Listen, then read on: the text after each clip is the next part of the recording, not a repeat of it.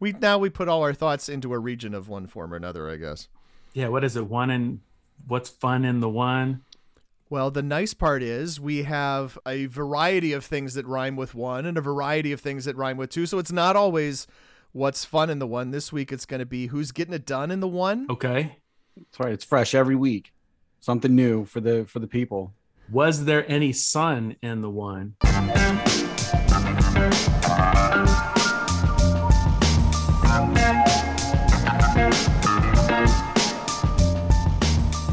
Football fans, it's now time for the D3Football.com Around the Nation podcast. Here are your hosts, Pat Coleman. You have a very forceful handshake, Mr. Coleman. And Greg Thomas. Thank you, Greg. That was interesting, too. It's the D3Football.com Around the Nation podcast, your weekly podcast about the largest division of college football. We welcome you to podcast number 313. It's your podcast for October 3rd of 2022. And I'm Pat Coleman, the guy who runs D3Football.com, and I'm in this studio, in this seat now for the third time today. And I'm Greg Thomas. I write Around the Nation, the column at D3Football.com. And Pat, we are, for all intents and purposes, halfway through the regular season.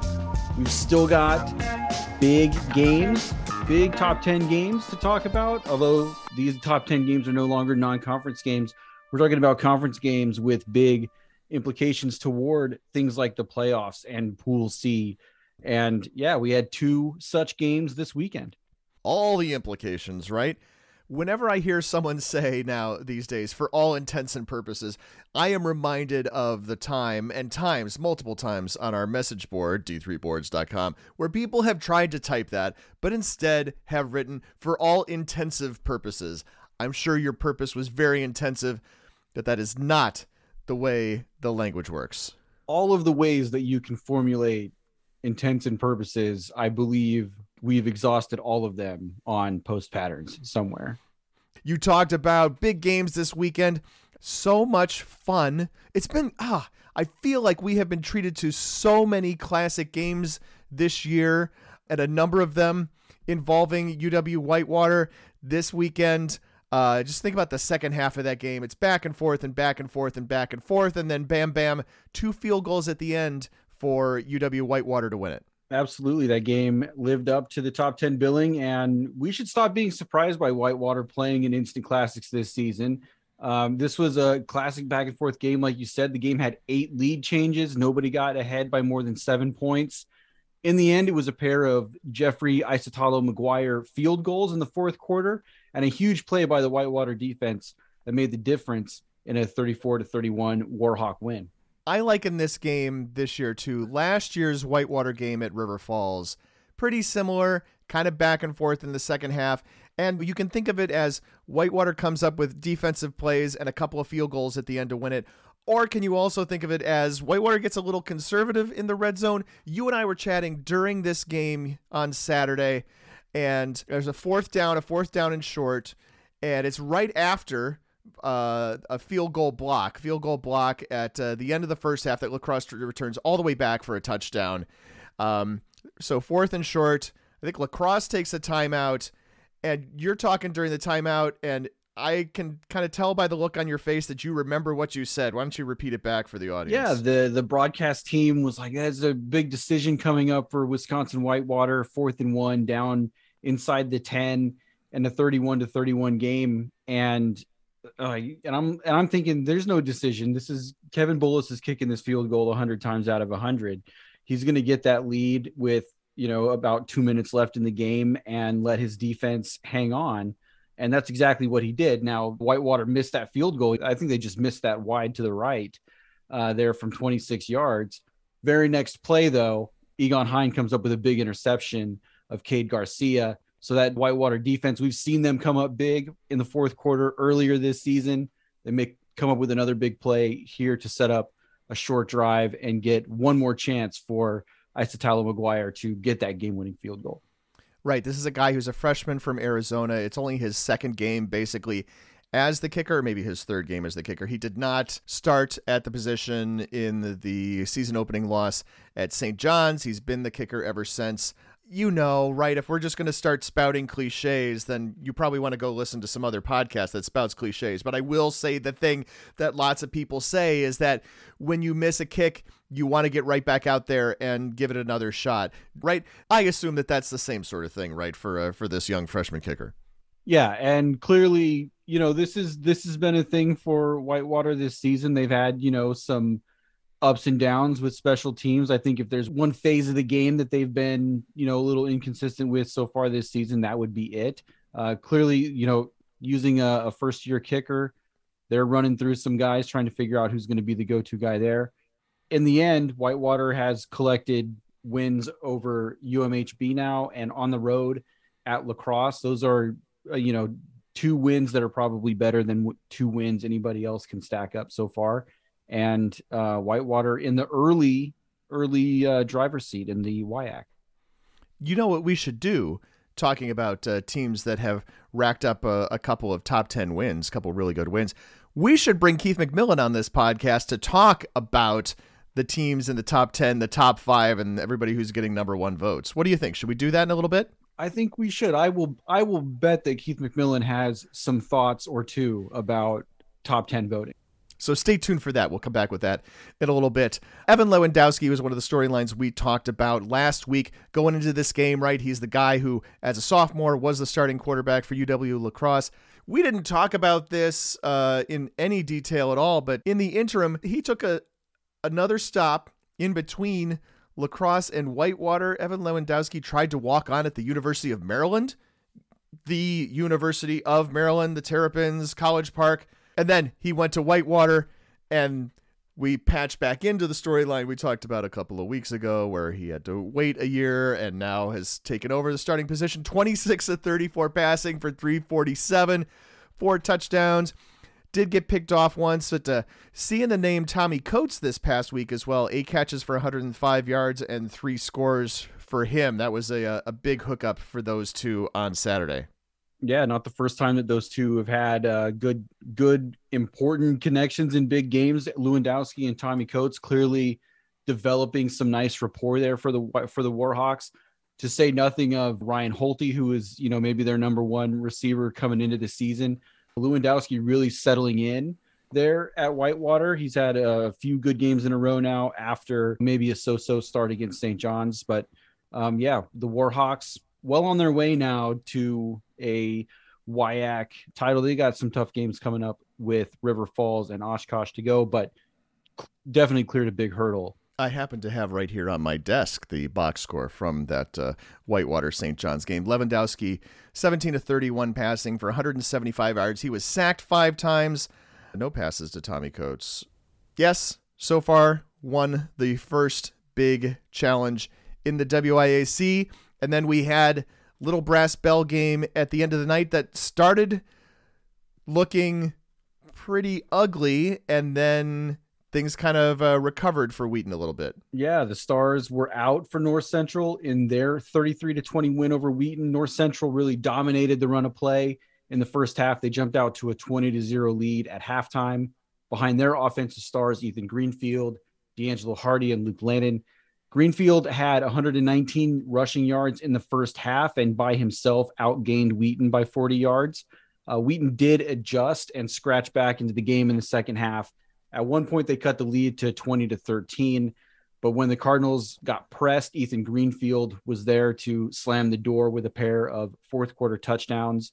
This is the second straight win in the series for North Central, should solidify their hold on the number 1 spot in our top 25. Wheaton is going to be an interesting team to watch over the last half of this season. If they can run the table, how they're going to be viewed with losses now to North Central and Trinity, both of whom could be ranked number 1 in their region. It would be interesting to see how that affects Wheaton's position in their regional rankings and their possibility for at-large selection. Would be almost like it'd be one of those years where Wheaton would benefit from a third CCIW team somehow ending up in the regional rankings. Very well could. Wash U is off to a good start. We'll have to see. There are a lot of good teams in Region 5. We'll talk about who's trying to survive in the 5 in a little bit. But now's the time in the podcast where we really ought to thank the people who help make this podcast possible, help make D3Sports.com happen. And those are the folks who subscribe, who support us on the Patreon service. Patreon, Patreon, is a service that people can use to help fund people who make content. Also, artists, musicians, all sorts of people use the Patreon service. We use it to help support D3Sports.com, and people do that by pledging, by donating, anywhere from like $3 a month to up to $50 a month in order to help, give us a steady stream of income that we can rely on all year long. And those sorts of things not only help us just kind of generally operate, but also do some extra things like, have feature writers. Make sure there's someone updating the scoreboard on Saturday. Greg does so many scoreboard updates on Saturday, and I do as many as I can. And then we have a third person who is just, kicking butt as well on a bunch of games. I got back to the scoreboard after being away from the desk for about 20 minutes on Saturday, and there was this whole string of final scores that had gone on while I wasn't there, and I was very happy about it. That's right, Pat. Our Patreon subscribers really help fuel all of the D3Sports.com family of sites. D3 Football right now, obviously. D3 Hoops going to get ready to get cranked up very, very soon. We're about a month away from actual Division III Hoops live action. Not ready for that. But during football season, we see that support from Patreon manifested in the regular cycle of coverage that our readers get to see throughout each and every week. Features, columns around the nation, on-site coverage on Saturdays, live scoreboard that you mentioned. All of these things are made possible by our Patreon supporters. If you enjoy D3Football.com and all of the coverage our site provides, consider joining our group of Patreon subscribers or support the site with a one-time donation. Maybe you're already a Patreon subscriber. Thank you so much. You can continue to support D3Football.com by spreading the word to your fellow fans at your next home game. So to go to Patreon and support D3Sports.com, go to patreon.com/D3Sports. Or if you are more of a person for whom a one-time donation would be preferred, then you can go to D3Sports.com/help. And I should let our Patreon subscribers know that there will be a new piece of content in that feed coming up in just a couple of days. So we talk with Keith McMillan next, spoilers. But after that conversation about which 14 minutes or so will appear on this podcast, there's another 20 minutes or so just all about stuff going on in the top 25. So you'll get that in the bonus feed coming up in the next couple days. Now with the D3Football.com Around the Nation podcast, we're joined by basically all the people who have ever really hosted this podcast on a regular basis, because we're going to talk about the top of the D3Football.com top 25 this week, same as last week in our top 5. In fact, our top 10, no movement whatsoever. North Central at the top with 18 first place votes. Mount Union number 2 with 5 number 1 votes. Whitewater and Mary Hardin-Baylor are 3rd and 4th with 1 vote apiece. Then you're followed by Trinity, Texas, and the rest of the top 5. And here to talk about it, we brought in Keith McMillan. You may remember Keith from podcasts formerly known as like the first 280 of these podcasts. Keith, glad to have you back on, sir. You're looking good. Thanks for having me, and I'm happy to stop in every now and again. I don't quite know what I'm talking about as well as I did at the height of my game, but certainly have thoughts on the top 25 since I'm still a voter and still active in that sense. Well, I know that every thought you have is a friend of mine, so I appreciate you coming back on and joining. And, of course, we have Greg here also. I know that I have outed myself as one of the people who is voting for Mount Union. Keith is going to talk about who he's voting for. And, Greg, I don't remember if we know who your number 1 spot is right now. My number 1 spot is North Central right now. My Mount Union is number 2. That's where I have Mount Union. And then 3 and 4, I'm Whitewater and Mary Hardin-Baylor. That flipped for me this week. I think those two are pretty interchangeable based on current week's results. And this week I felt Whitewater's win was enough to put them over UMHB and also, head to head. and I'm Mount Union 1, Whitewater 2, Mary Hardin Baylor 3, North Central 4, Trinity 5. That is my top 5. That's probably not all that dissimilar from the actual poll, obviously. Keith, you're here not to praise Mount Union, but to bury them. What are you here to tell us today? No, I just think this year we have more information as top 25 voters than we have ever had, especially within the top 10. And so it makes it really, I don't know if it makes it harder or easier actually to work with this much information, because as you guys pointed out on a previous podcast, the string of results doesn't really square. It's a circle where it starts at Bethel and circles back around through Hardin Simmons, through Platteville and back to Bethel. And so you can't make sense of those results. But the how I made my top 5 does factor in the fact that St. John's beat Whitewater beat Mary Hardin Baylor. And so those 3 teams are in a way stuck together for me. The Bethel result, I know you can untangle it by pointing out that that Jaron Rosti was injured when Bethel played Platteville, and obviously wasn't injured when they beat St. John. So for me, I just think it goes beyond just those very few top programs, right? There's like the Trinity Wheaton game, which was an overtime game.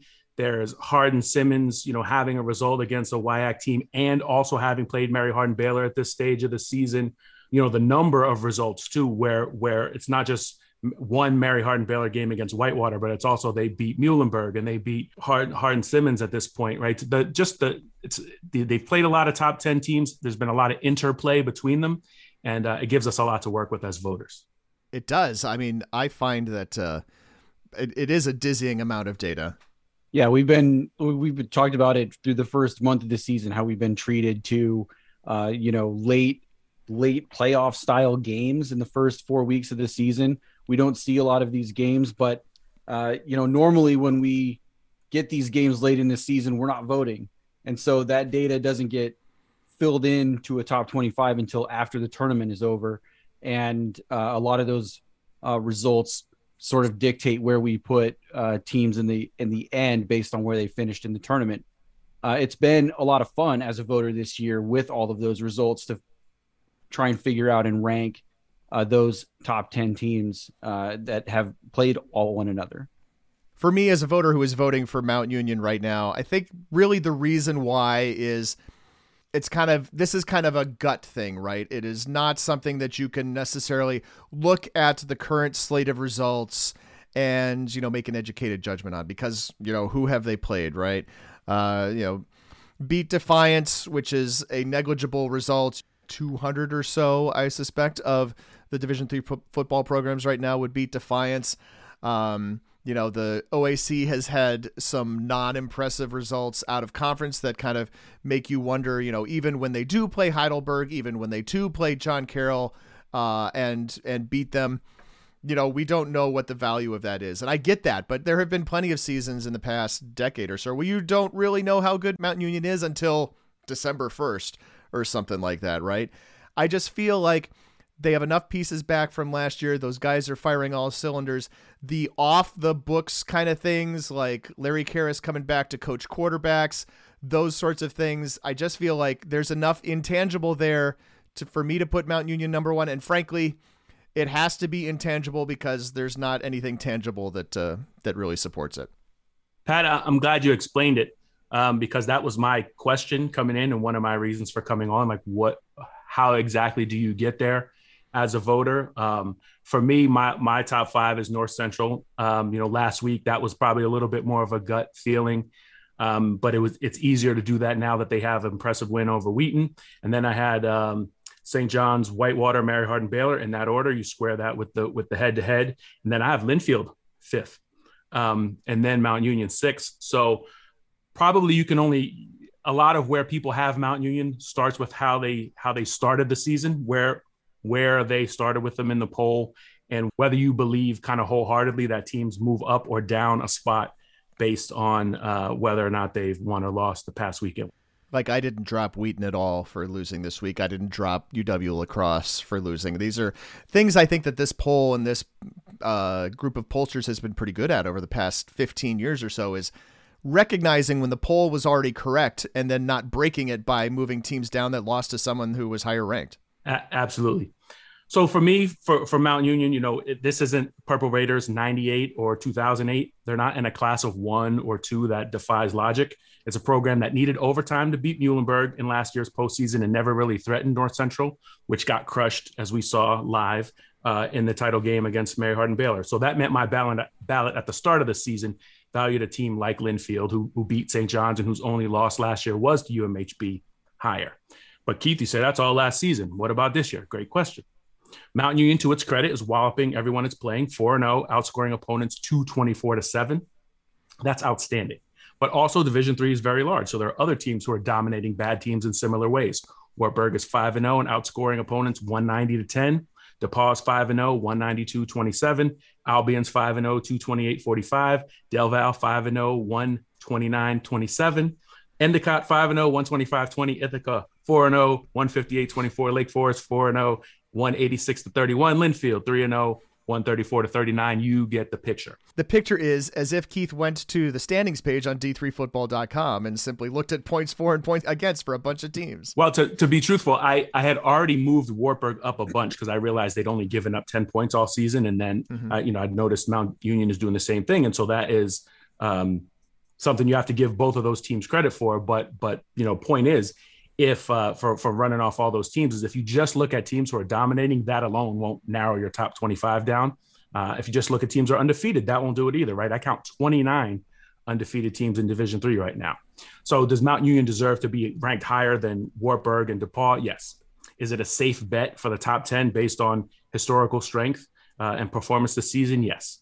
But once you get into the top 10 or the top 5, the competition is different. Literally every team in the top 10 and 11, if you're looking at the current top 25 that we have now, and you have Bethel there at 11, literally every one of those teams has a result against one another, especially now that North Central's beaten Wheaton.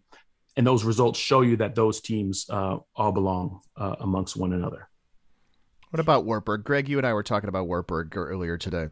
Yeah, Wartburg has had a tremendous first half of their season. They're 5-0, as Keith said. They've only given up 10 points, absolutely 0 points in the first 3 quarters of any game that they've played this year.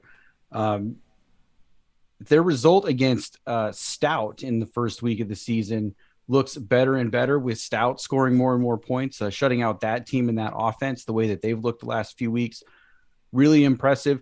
I've got Wartburg ranked 16 on my ballot. I am really trying to figure out ways to get them up higher than 15, but everybody that I have 15 and up also very good. So I'm kind of in a spot where I've got like a whole bunch of like teams I want to rank 8th, and Wartburg would be one of those. They've got a big test this week against Central. Would have been a really fun game in Pella if both of those teams came in undefeated, but we know Central upset by Loris a couple of weeks ago. But that's still going to be a really big test for Wartburg on the road against a Central team that is going to be, they've got their season on the line in that game. So should be an interesting test, and should be a really good test to see if Wartburg can continue what they've been doing against a team that is very good in Central. I can only guess that there must be voters who are waiting for Wartburg to play Central. We talked about this on previous pods. I've not been very high on Central all year, not just losing Blaine Hawkins, but also, 6 really standout guys on defense. So I think I started with them in my 21 spot or something like that in the preseason, and they've since dropped off. But I can only assume that there are voters who are just waiting for that. I don't know, to see that head-to-head. I've seen enough of Wartburg to know that they're also in my 16 spot. They're right behind River Falls. If maybe a River Falls Stout game might convince me to switch some of those things around. So there's some common opponents that could come into play, I guess. It's interesting that you guys say 16 because I moved them to 15 and probably from 22 last week, just by realizing that they didn't just dominate one game, they dominated a bunch. But that first 5 games, even though it's 190 points scored, 10 points allowed, right? Very similar to Mount Union, but Mount Union doesn't have this. Heidelberg I think matters. John Carroll will matter, but it doesn't have a game coming up where you can just say wait till we see Mount Union against that team, and then we'll know how Mount Union fares against the top 10. And again, all the other teams, I have Johns Hopkins outside the top 10, and I have Bethel in the top 10. So on my ballot, all the top 10 teams except Mount Union have a result against another top 10 team. St. John's beat Whitewater, beat River Falls by 3, lost at Bethel by 4. Whitewater beat Whitewater beat Mary Hardin Baylor at home in a toss-up game, won at La Crosse and at Berry, 12-hour, 750-mile trip to a perennial SAA contender who will have to face Trinity in October. Whitewater lost by 2 touchdowns at St. John's. UMHB was a goal line stand from winning at Whitewater, handily beat Hardin Simmons and Muhlenberg, which is last year, and rosters are different, but coincidentally, Muhlenberg is the team that Mount Union needed overtime to beat in the playoffs last year. They're still one of the best teams in the country, but they're a little more regular in the same group as the other teams in the top 10. Trinity and Wheaton had that 1-point overtime game. North Central beat Wheaton. So, you guys have talked about how you can't square this chain of results. And I think that chain does, however, tell us that all these teams are competitive with one another. And we just don't have that any kind of result like that to judge Mount Union by. Pat, is because of Mount Union's schedule and because they don't have teams that are going to wins that they're going to get for the rest of the season that will impress us. You're a number one Mount Union voter. Are there results from teams beneath them, St. John's, Whitewater, or UMHB? Are there wins that they could get over the rest of the season that would get you to change your number one vote from Mount Union? Or are you locked in on Mount Union until the end, or until they do something like have a 17-12 game against ONU? Yeah, I would say that there's certainly the possibility of Mount Union not impressing, right? So far, Mount Union has done nothing but impress, and obviously, right, against less than stellar competition. But I've not been afraid to change off of a number one team without them losing, in the past, and I think that's a possibility here. I almost kind of think, though, Whitewater just this past weekend did maybe what's going to be the most impressive thing on the remainder of their schedule, certainly in their WIAC schedule, in going down to La Crosse and winning that game. I don't know that North Central has anybody remaining that can vault them now that they've already played Wheaton. I guess I don't know what's left in terms of potential teams on these guys' resume that could vault them over Mount Union. As voters, we also have to take into account the teams that did play other teams on their schedule, decided it was worth the risk to play other perennially great teams or happen to be in the same conference as one. And even if you don't believe it's a voter's job to try to influence the future by rewarding scheduling by how you vote, you've still just been given all this information with which to assess relatively equal teams. So you can only play the teams on your schedule. But I think we have to also take into effect all this data that we've been given by St. John's scheduling Whitewater, by Hardin Simmons playing a WIAC team, by Trinity and Wheaton playing each other, and that sort of thing. See you all met. Fast Five here on the D3Football.com Around the Nation podcast, talking with Sam Bauman. Teal snapping a 41-game losing streak, defeating Bethany on Saturday afternoon, 27-26. Coach, congratulations. How many people have you heard from with congratulations since snapping the streak yesterday? I think I've lost count already. It's been awesome. The outpouring of people I worked with, Teal alum, Teal administration. It's been awesome, and our reception back home when the buses came back was great. We our tradition after wins is ringing the bell. Yeah, and there was a good couple hundred people there. It was awesome. That is awesome. I just can't imagine on campus probably word spreading and then people on the bus texting to let people know what time you guys would be there to kind of revive that tradition. Absolutely. No, it was really cool.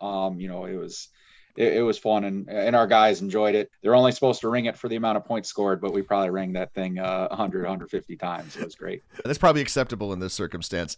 Absolutely. You're hired to this program in February. It's been, coming in, right? It's been a long time. Teal hadn't won a game since September of 2017.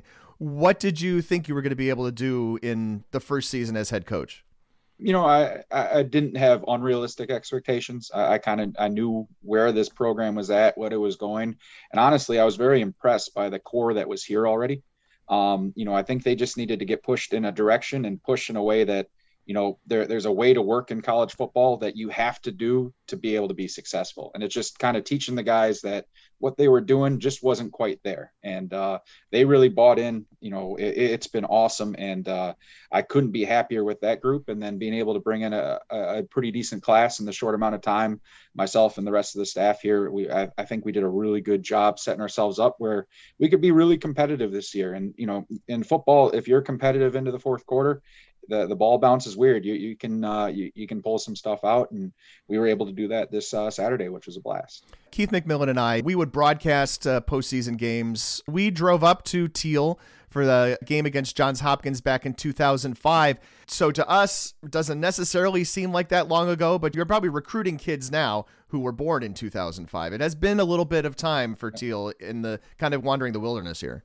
They had a really, really nice run there for the 2 or 3 years. And then, it's been a little lean, but, I think this place has just been, craving just a little bit more success. And the administration here, everyone at Teal has really been so behind us, and it's been great. You talked about getting some of that recruiting class in, even though having been hired in February. And one of them, I assume, was freshman Jordan Collier from Ypsilanti, Michigan, who scored touchdown yesterday.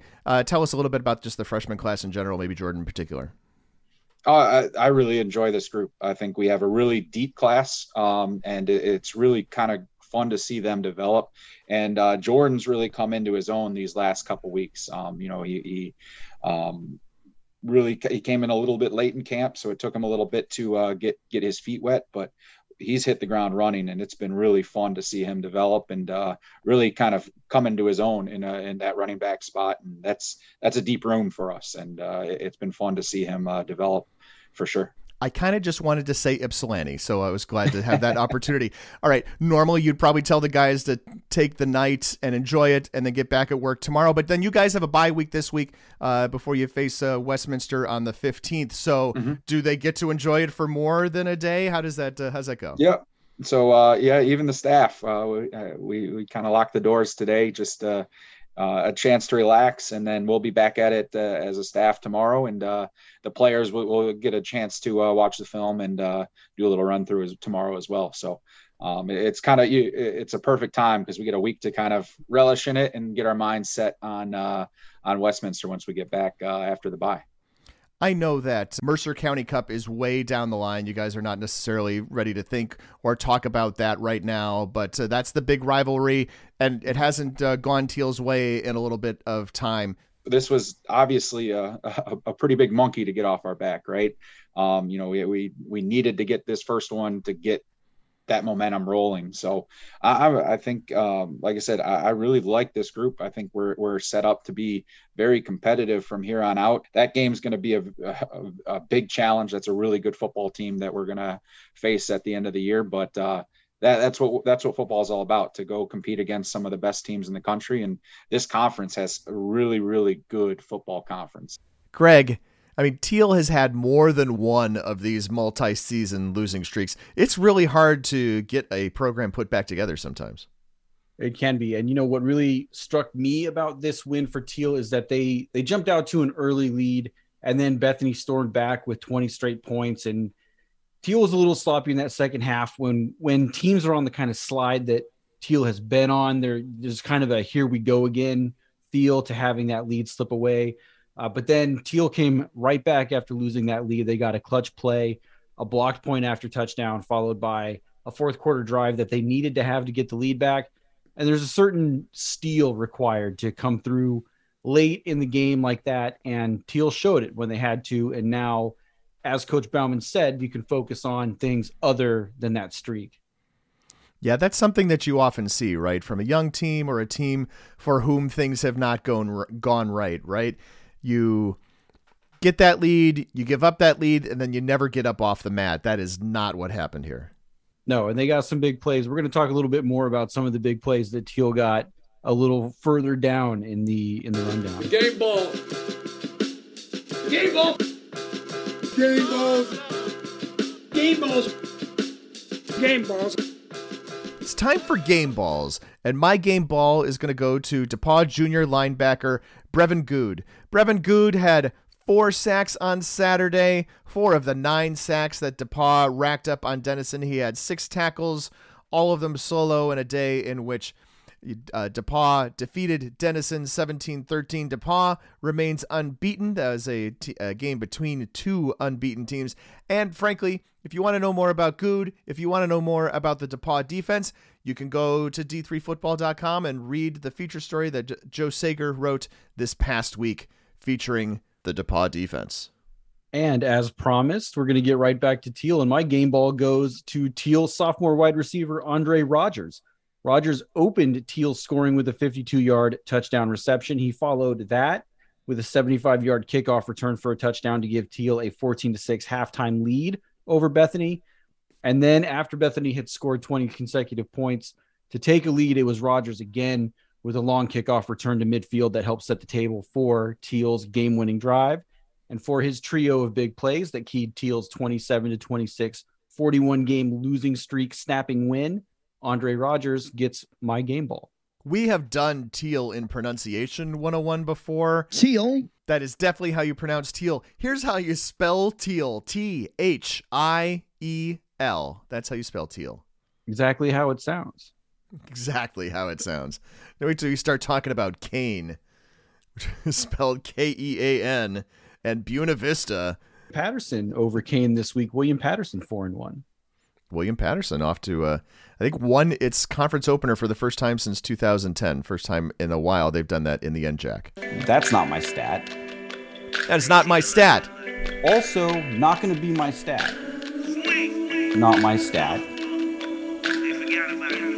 But that may be the most incredible stat. My stat of the week comes from a game that racked up lots of stats, though, plus a safety. It's not about safeties in this 72-2 win against Puget Sound for Linfield. It's about punt returns. Wildcats returned 3 punts for touchdowns, all of them in the second quarter, 2 of them by McLean Stone King. Paul Thie got the other punt return touchdown and later got in on offense, catching an 81-yard touchdown in the fourth quarter. I wanted to go back and watch these punt returns for touchdowns to see what they looked like, see if I could put some more, color, some more details in my stat of the week. Yep, that was one of those games that was archived and not available to watch. And my stat of the week comes from the American Rivers Conference, where Central blew out Nebraska Wesleyan 58-0. Central's third quarterback of the day, Cooper Downs, had himself a pretty good game in the third quarter. Downs was 12 for 17 in the third quarter of this game for 174 yards and an NCAA Division III tying 5 touchdowns in the quarter. 5 touchdown passes in a quarter was last achieved by Evan Lewandowski in 2019 while he was a UW Lacrosse Eagle. See, everything comes back around, right? The circle of coming back around is really tight on this particular podcast. The great Blaine Hawkins threw 4 touchdowns in a quarter several times, maybe in the same game. Who knows? Possibly, but never 5. When you're a Central quarterback who did something that Blaine Hawkins did not do, you've done something special. And so Cooper Downs and his 5 touchdown passes in 1 quarter is my stat of the week. I'm a real wild one. Who's getting it done in the one? This is where we go region by region with some top stories that we might not otherwise highlight. We're talking about Region 1, way up in the Northeast. And who's getting it done in the one? Plymouth State somehow got it done this weekend in Region 1, and they improved to 4-0 in the process despite just 158 yards of total offense. The Panthers defeated Framingham State on the road 14-9. Framingham managed more than 300 yards of total offense, but could not convert on 4th downs deep in Plymouth State territory 3 times and also missed a field goal. Framingham had 8 possessions on the afternoon, and really just 8 possessions. That's not a bunch. They scored once. They punted 3 times, they missed the field goal, and they turned the ball over on downs 3 times. This includes a 4th and 2, which got stuffed a yard short at the Plymouth State 21 on the Rams' first drive of the game, and at the time, nobody knew that it was really setting the tone for the day. This may not be fun in the one, but it's definitely getting it done in the one for Plymouth State. And if you are doing the math and going, you only mentioned 1 scoring drive, that's because the other was, you guessed it, a safety. Endicott is getting it done in the one. The Gulls moved to 5-0 with a 20-0 win over Husson on Saturday. The latest shutout is the 3rd this season for Endicott, who have emerged as a clear favorite in the CCC. Yeah, that's how you pronounce Husson.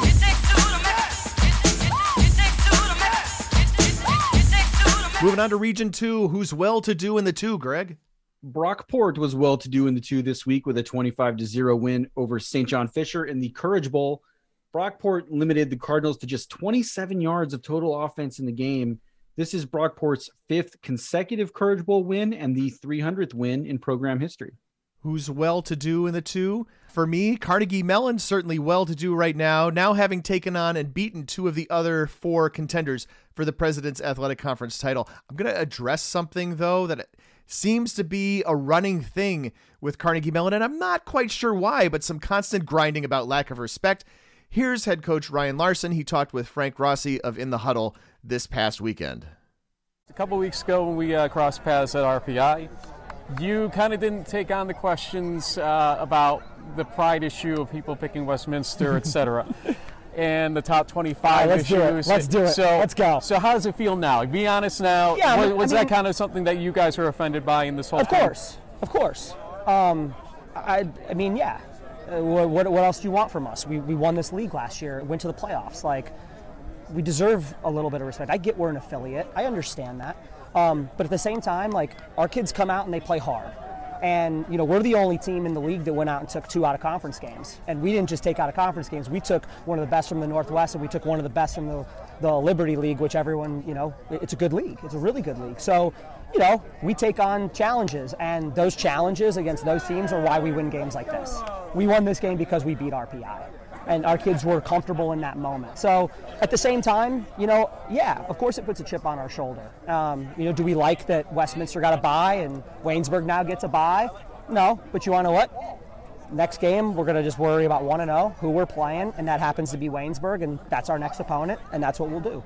But, you know, we're just going to take care of us, and we're going to worry about us, and, you know, I'm sure the Pack will be proud of us as long as we keep winning and doing our thing. Okay, so it matters not to us who's a full member of a conference and who is an affiliate when we're talking about the D3Football.com top 25. We couldn't care less, and we don't really put a lot of stock in a conference preseason coaches poll, since basically those are generally rehashing the previous year's final standings.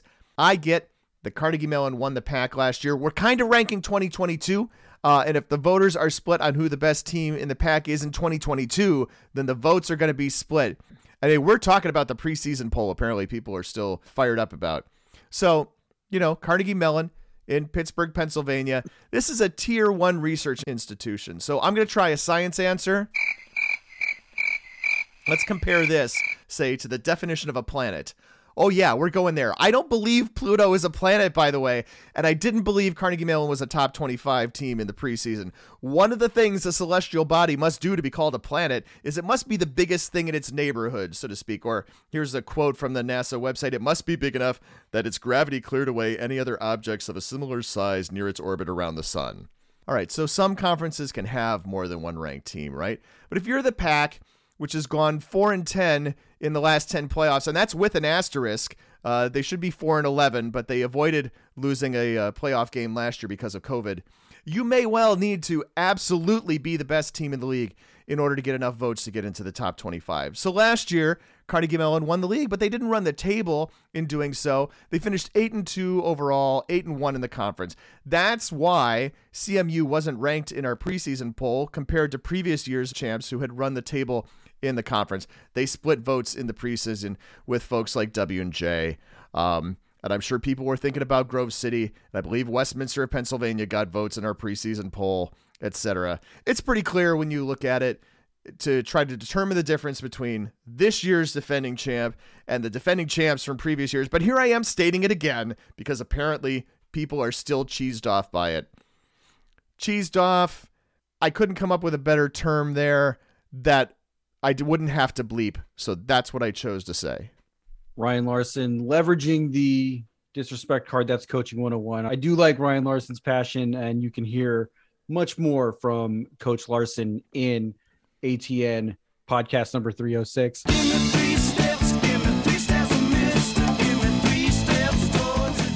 Pat, what do you see in the 3? What I see in the 3 is that KJ Miller set the D3 record for career punt return yards as he is up to 1,585 career punt return yards in his career at Mary Hardin Baylor. The previous record was held by Joshua Carter of Muhlenberg. Carter is now the head coach at Juniata. Carter's career started before D3Football.com was around, but he was a D3Football.com All-America selection in 1999 and 2000, our first 2 seasons. KJ Miller did not reach the end zone with a punt return on Saturday, but he did have 2 punt returns for 65 yards, including a 49-yard return in Mary Hardin Baylor's 38-7 win over Austin College. And for me, out in the 3, things almost got interesting in the USA South Conference on Saturday, with Maryville jumping out to a 28-14 halftime lead over Huntington.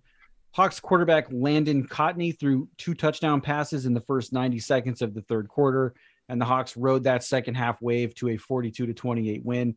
Kahari McReynolds was the leading rusher, 18 carries for 83 yards and a score, and the leading receiver, 3 catches for 92 yards and 2 scores for Huntington, as they stay in first place in the USAC. That's one of the games that I flipped into when the Whitewater lacrosse game went to halftime. The eyeball test maybe isn't necessarily something that you can consistently apply in Division III because there's 100 games all going on at the same time, and you can't see 95% of them after they're done because they're not archived for people to watch. I don't know if this has been mentioned, but that's something that bothers me. But you can see the distinct speed difference between games up here in the top 10 level and then games between teams who are like in the number 25 to number 50 level. Greg, who's going to war in the 4? That's what the 4x4 is for, son. That's what the 4x4 is for. Tigers in the North Coast are going to war in the 4. DePaul survived the voodoo that happens when teams go play under the lights at Denison, while Wittenberg suffered their first conference defeat at home to Wabash on Saturday. These 2, DePaul and Wittenberg, will tangle on Saturday. DePaul with a chance to secure a second win over a top rival in the league, leaving just Wabash as the last remaining significant hurdle to a repeat conference championship. Wittenberg, on the other hand, they're in elimination mode. They need a win to stay afloat in the top half of the conference. Capital and Otterbein are going to war in the 4, or at least they went to war on Saturday anyway. Always been a battle when these 2 Columbus, Ohio area rivals get together. Although in football, the rivalry does not need this little extra inspiration of the war for the oar that the schools introduced over the last couple years. In this year's edition, Ajay Cody scored 2 touchdowns, the second one with 23.7 seconds left to send the homecoming crowd home happy as Otterbein won 35-28. Caden Dupe got his first career start at quarterback for Otterbein, and here's what he had to say after the game. He started in place of Eason Hardawin, who is the number 10 who you hear Dupe referring to. It's unbelievable. All week, stressing about this game. Homecoming, Capital, it's everything you want. Every day come to practice with a positive mindset, take your mental reps. Number 10 is absolutely unbelievable, great dude, so it's easy to back him up. One of the reasons why I say that this rivalry doesn't need the extra inspiration of the war for the oar, at least when we're talking about football, is that there's this fairly extensive clip of post-game comments from a couple of Otterbein players that Otterbein posted online, and neither of them refer to war or oar. All they need to do is beat Capital, and I love rivalries like that.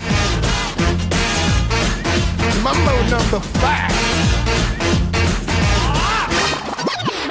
Pat, who is trying to survive in the 5? Ooh, talk about homecoming crowd going home happy. Let's talk about Carroll and an epic 2 overtime win against Augustana on Saturday. That homecoming crowd at Carroll was 3,500 in Waukesha, Wisconsin, and yes, they went home happy after Carroll outlasted Augustana 44-41 in double overtime. Carroll got 2 touchdowns and a 2-point conversion in the fourth quarter, with one of the scores being a breakaway touchdown run by Jackson Case for 80 yards to tie the game at 35. The closing seconds of the game also featured an actual occasion of a team icing a kicker and that kicker missing, as Augustana had a 49-yard field goal attempt go wide left. Then the teams traded field goals in the first overtime, and Augustana started the second overtime with a successful kick as well. But Carroll responded with a touchdown in the second half of the second overtime to walk off with a win. I went to go to the archive to watch this again, and Greg, you know what happened when I tried to do that? Did you find the tweeted clip of the last play of the game? That's probably the best you're going to do. The Carroll archive is up. I was able to watch the whole thing again. Here's what it sounded like from the Carroll University broadcast. They line up 2 receivers to Raby's right, 1 to his left. Raby takes a snap, sprints out to his right. Late throw, gets it to Miller, touchdown! The Carroll Pioneers win on homecoming. 44-41 is your final. And what was an incredibly hard-fought game for both teams culminates in a double overtime victory for the Carroll Pioneers. I just had to put out there that this was actually available. Greg, who's trying to survive in the 5? Benedictine is trying to survive in the 5 after getting knocked off by St. Norbert 26-12 on Saturday. The high-octane Eagles offense lost 4 starters in the first half, none as significant as standout quarterback Tyler Jarnigan. Jarnigan had been off to a strong start in the game before leaving after a 5-yard scramble early in the second quarter. He did not return, and the Knights were able to spoil homecoming at Benedictine. The Eagles could still challenge for the NACC title, but they're going to need all of those offensive weapons back before hosting Aurora on October 29. 6 feet, 6 feet, 6 feet, 6 feet. Greg, who's getting their kicks in the 6? Luke Cool is getting in his kicks in the 6.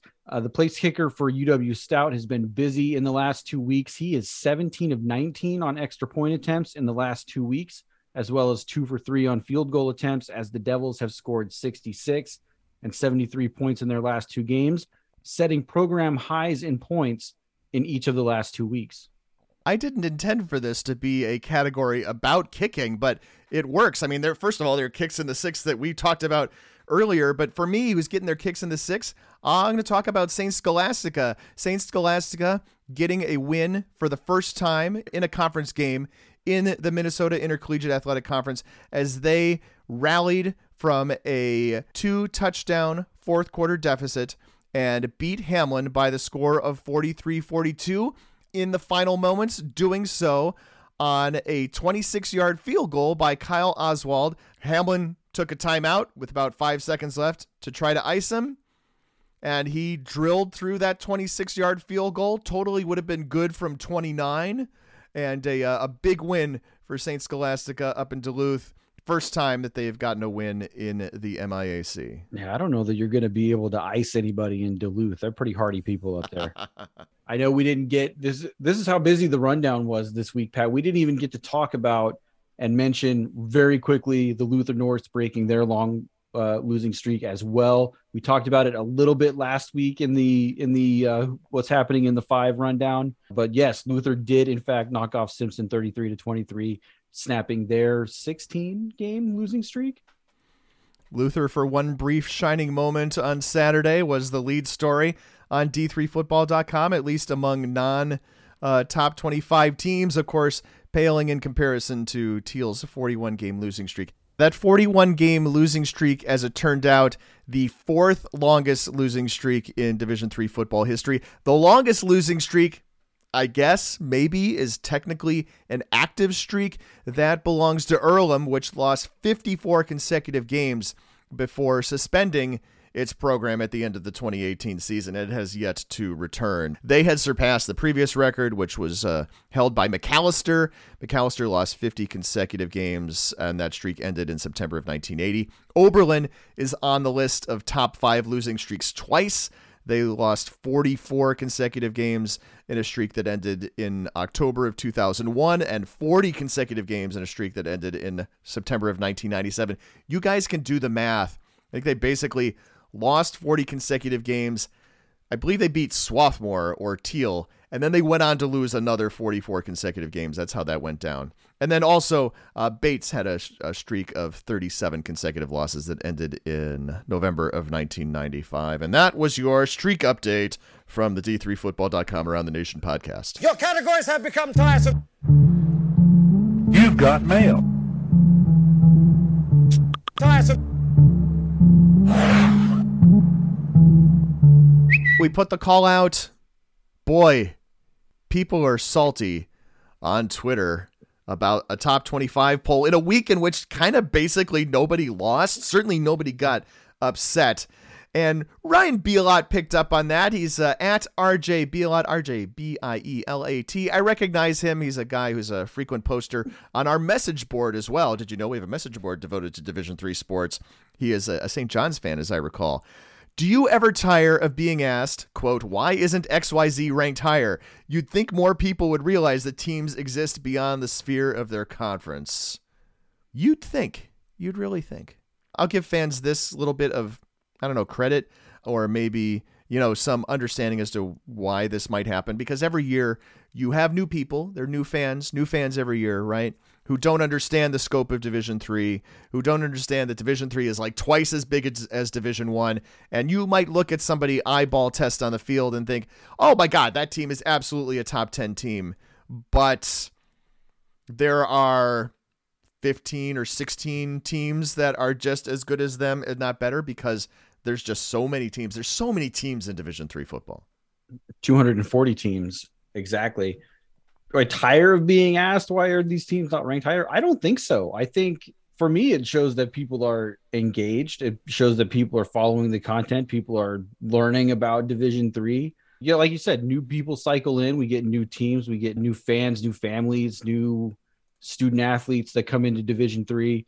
I'm 5-0. Why am I not ranked in the top 25? Well, one reason is because there are twice as many teams, and being in the top 25 is twice as hard. It's a more exclusive club than maybe what you're used to seeing in the Division I level. So I don't get tired of asking the questions, and generally people are polite and when they get an explanation about why maybe their team isn't getting more votes. We tweeted something on a Sunday afternoon that noted that last year at this time, there were 8 teams that were 4-0, but did not receive a single vote in our top 25. And then I went back and tracked how each of those teams ended in the final poll. One of them finished 10-1. I believe that may have been Lake Forest, which ran the table and then got beaten in the first round of the playoffs. The others finished 5-3, 7-3, 8-2, 8-2, 7-3, 6-3, 6-4. There were 8,125 votes. Or points in each poll, and those 8 teams combined for a grand total of 46 out of those 8,125 points. And I'm going to say this, Greg, I knew it was going to be timely today. I actually did the research for that tweet about 3 weeks ago, typed it up, and scheduled it to send at 3 o'clock Central Time on October 2nd, 2022. I was going to say, do we get started a little bit later today because you were running research on final records of who was not ranked in week 4 of 2021? I know, man. The research department's working overtime today. That's for sure. Anyway, Ryan, thanks for the question. To answer the nut of the question, yeah, I think I do tire of it sometimes, but then the off season happens and September comes around and I'm in a good mood and I can get through 4 or 5 weeks of it. Thanks for the question. If you want to send a question to us, tweet at us. It's time for Games to Watch. I feel like Games to Watch needs a drop. I'll have to go back and download some more DJ Mentos music off Spotify and listen to it, see if I get inspired by anything. Anyway, this week I will be keeping an eye on number 13, Cortland at Brockport. Because Brockport has methodically taken apart 3 lesser teams. They beat Framingham State, Rochester, and St. John Fisher by some pretty similar scores of 27-7, 23-3, and 25-0. I think the opposite is true, obviously, for Brockport's game at Ithaca, which the Golden Eagles lost 0-24, if that is easier for you to comprehend, or 24-0. I presume that this game will be more like the Ithaca game, but if it's not, that will be interesting. And frankly, looking for all of these data points to try to separate this logjam that is Cortland and Ithaca. Pat, I think those teams are just destined to be ranked right next to each other as they go into Yankee Stadium. I got to ask you a question, unrelated. No, so totally related. As a Monon Bell guy, are you allowed to go to a Cortica Jug game or a Amherst Williams game or a Randolph-Macon Hampton Sydney game? Allowed, yes. What's really difficult for me, and I'm not in Central Indiana anymore, so I haven't been to a Monon Bell game since 2016. I think was the last one that I attended before I moved out of Indiana. Allowed to go to another game on week 11, yes. Super difficult to get me to pry myself away from the Monon Bell feed from 1 to 4 on that Saturday afternoon. What's your game to watch this week in week 6? My game to watch is going to be Wartburg at Central. Winter is coming, Pat. Winter is coming. Wartburg head coach Chris Winter is doing everything right so far in 2022. The Knights have not been scored on in the first 3 quarters of any game this season. They've only allowed 10 points in 5 games, and they have been dominant in every game this season. The American Rivers Conference is almost certainly on the line this weekend when Wartburg travels over to Pella. Central is down 1 game in the loss column by way of their earlier loss to Loras. A second loss all but ends Central's drive to return to the postseason for a 3rd straight tournament. I'll be interested to see in this one if Central can be the first to figure out how to score some meaningful points against this defense, or if Wartburg can continue their clobbering ways and set the table for a serious postseason run. Yeah, I think a lot of people are watching that game. I think voters have been waiting for this game. There was some interesting change in the top 25 this week. Something that we didn't talk about with Keith, either in the segment that you heard or in the one that the Patreon subscribers get, is that Central dropped a spot in the poll this week and Wartburg went up a spot, even though neither of those teams lost and neither of the teams around them lost. Why do you think that was? I think you may have had a common opponent situation with Loras. Also, I think that week 1 result for Wartburg against Stout looks better and better as Stout goes along as well. So, but definitely the common opponent versus Loras is a difference maker there. Also in week 6, keep an eye on some of these games. Birmingham Southern at Trinity, Texas, Linfield at Whitworth, La Crosse at Stout, Oshkosh at River Falls. That's a matchup of 2 ranked teams. Wittenberg at DePauw, W&J at Westminster of PA, Shenandoah at Bridgewater, Monmouth at the University of Chicago, St. Olaf at Carleton, the battle for the GOAT, Trine at Adrian, and Redlands at Cal Lutheran. The battle for the GOAT in Northfield, Minnesota. Carleton's got the Book of Knowledge and the GOAT on back-to-back weeks. That's some great trophy action back-to-back weeks for Carleton Knights. Good job, MIAC front office. It's time for On the Spot. Greg, we've had a lot of talk about Wartburg in this podcast. If you're a subscriber who also gets the bonus feed, you will get more Wartburg content. And one of the biggest athletic events involving Wartburg every season is the Battle of the Bergs. Now, the Battle of the Bergs is a wrestling match between Augsburg and Wartburg, and these 2 teams are like the Mount Union and the UW Whitewater of Division III wrestling. What I want to know about is the Battle of the Bergs in Division III football. We have 6 teams whose names include Berg, either B-U-R-G or B-E-R-G, this weekend. And I have an over-under for the number of Berg teams that I expect to win on Saturday. That over-under is 1. Wartburg did, in fact, win the most recent Division III Wrestling National Championship, 1 single point over runner-up Wabash. So we got a collection of games, Greg, out of this collection of Bergs that are probably a number of walkovers. Not to categorize or characterize which ones belong in which category, I'm just going to run them down here. St. John's is at Augsburg, Carnegie Mellon is at Waynesburg, Wartburg is at Central, Fitchburg is at Framingham, Heidelberg is at Mount Union, and Wittenberg is at DePauw. Your over-under is 1 for wins by Bergs. Are you going over or under? Let's see. I guess I thought about taking 1.5, but I really think there's only 2 possibilities. So I thought that the over/under should be set at 1. Yeah, the Bergs are up against it here in week 6. So I've got 5 of these 6 games.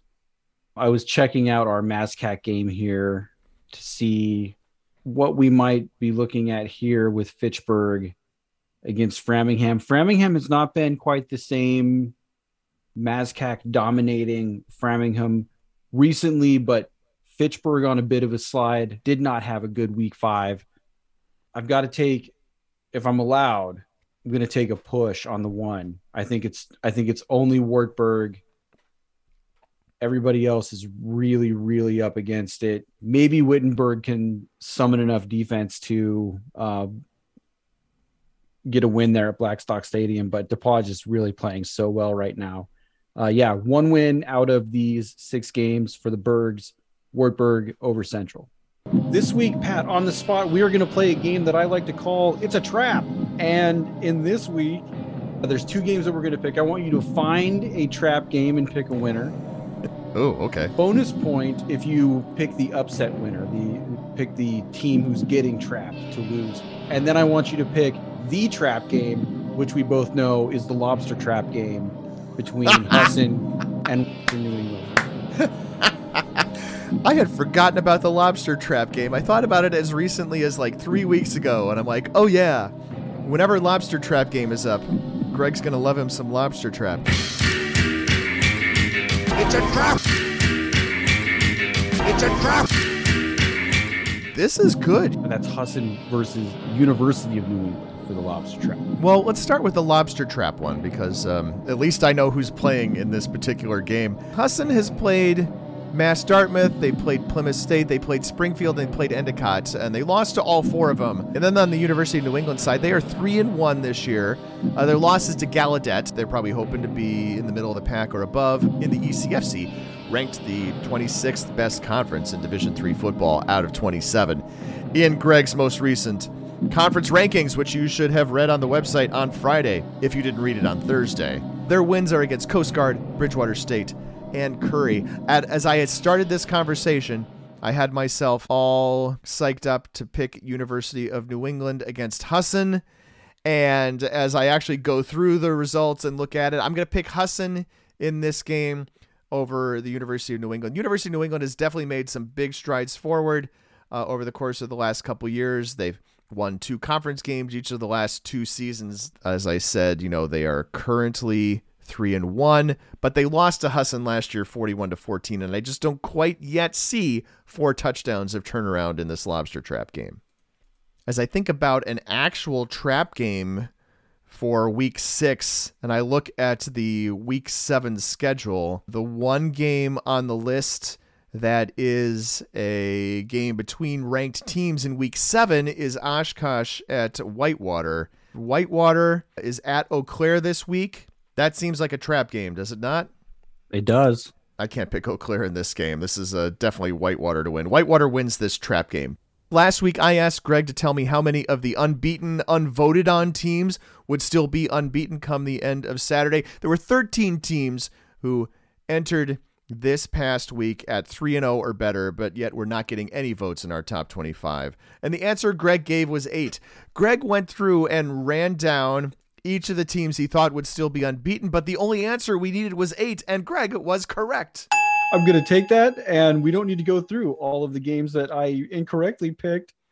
No, we don't have to. All I'm going to say is that Plymouth State, Alma, Olivet, Carleton, Augsburg, Chicago, Ripon, Bridgewater, and Shenandoah all remain unbeaten, while Morrisville State, Trine, Augsburg, Benedictine, and Denison each picked up their first losses. Hey, the product justifies the means, I say. Last week, I asked Pat to tell me at what point in the game DePauw would give up more points than they had all season. The Tigers, of course, had only given up 7 points coming into the game, or so I said last week. Denison scored their second touchdown with 1 minute and 11 seconds left in the third quarter. So based on the information you got from me last week, that was the answer. Pat said 7:30-ish in the second quarter. Now, I was wrong. Rose-Hulman scored 14 points against DePauw in week 1, and Denison did not eclipse that number on Saturday. I need a fact checker for my on the spot. This week was a tough week for quick hits, for our quick hitters. We all missed on our top 25 upset picks as Ithaca, Wartburg, Carnegie Mellon, and Del Val all took care of their business. Do you know how many upsets in the top 25 there were this week, Pat? None. And that's funny to me. Only Frank was correct in identifying the leader in the NCAC. DePauw stands alone at 3-0. Ohio Wesleyan is a half game back at 2-0. And I'm not sure any of us found a 4-0 team not receiving votes that made a strong case for top 25 votes in week 5. The best answer might have been Alma, but the panel did not pick the Scots. You asked us to make a case or to pick a team that would pull off an upset in any of the conferences ranked in your top 5 in the new conference rankings. And I'll tell you, as I was going through, I was having a real hard time trying to find one. And I ended up settling on the aforementioned St. Scholastica, picking up their first MIAC win over Hamlin. I think very clearly that could be seen as an upset. Logan and Riley picked St. Olaf to upset Augsburg. It is a mild upset at best. Greg picked McAllister to beat Carleton. I thought you were really out on that ledge, and Book of Knowledge did not come through for you. Tips was also way off, with Platteville getting blown out by UW Oshkosh. And Frank's pick of Marietta was right, then it was wrong, then it was right again. And then finally, as Baldwin Wallace and Marietta had 4 lead changes in the last 2:30 of the game, it settled on wrong as Baldwin Wallace went on to win that game. We are already in overtime on this podcast, and we get that. But there's more. We talked earlier with Sam Bauman, the head coach at Teal. Sam played football at Beloit at the same time that a guy named Joe Davis was at Beloit. I'll let Sam tell the rest. If you're someone who thinks the name Joe Davis is familiar, that's because that's the guy who's calling the World Series. He's the play-by-play voice of the Los Angeles Dodgers, big guy at Fox right now, and you were there at the same time as him. Absolutely. No, Joe's the man. He was a really good football player and even a better person. So, and it was fun to see him.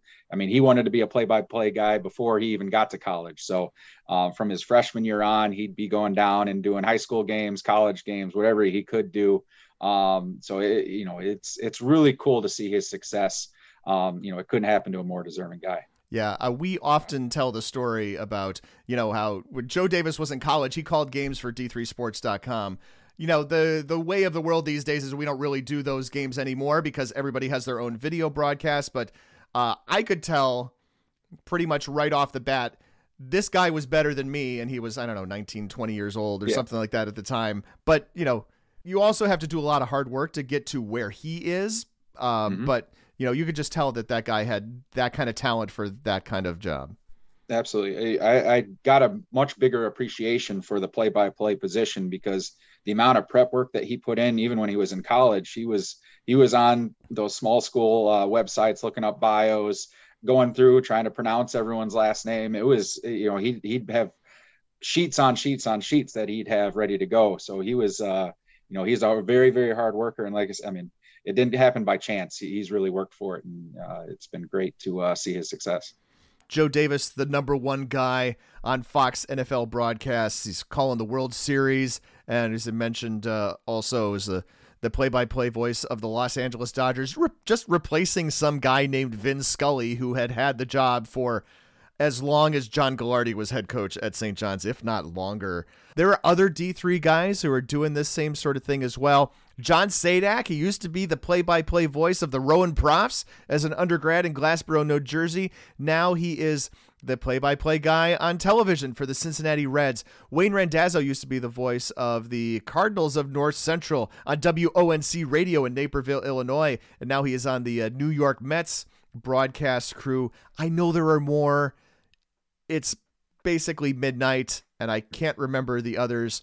But if you want to follow Joe Davis, you want to go follow him on Instagram. That's where you get great pictures of barbecue and his kids and views of Dodger Stadium. And this was Around the Nation podcast number 313, released on October 3rd of 2022. That is season 16, episode 13. Thanks for listening, and keep an eye out for continuing coverage throughout the week.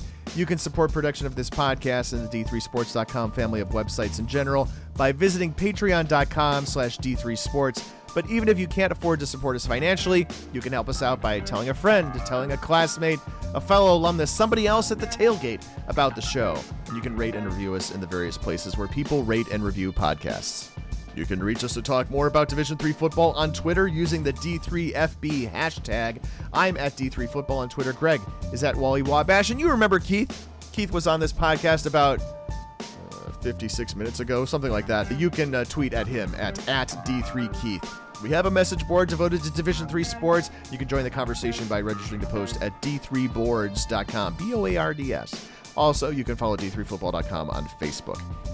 The executive producer of the Around the Nation podcast is Pat Coleman. Production assistance provided by Dave McHugh. Extra audio this week from Frank Rossi. Our theme music is Power 2 by DJ Mentos, and we use more of his tracks. You can find them at djmentos.com as well as on Spotify. Thanks to podcast co-founder Keith McMillan joining us on this podcast, and thanks to Greg Thomas. My co-host, current co-host. Keith, man, he sent us the whole manifesto that I think he then turned into a chain of 7 tweets well before we get the actual podcast released. Yeah, no spoilers on ATN 313 unless you follow Keith McMillan at D3Keith. Then you're gonna get a pretty good outline of what we talked about. Pretty much. And Pat, don't edit out a whole bunch so that you can be right.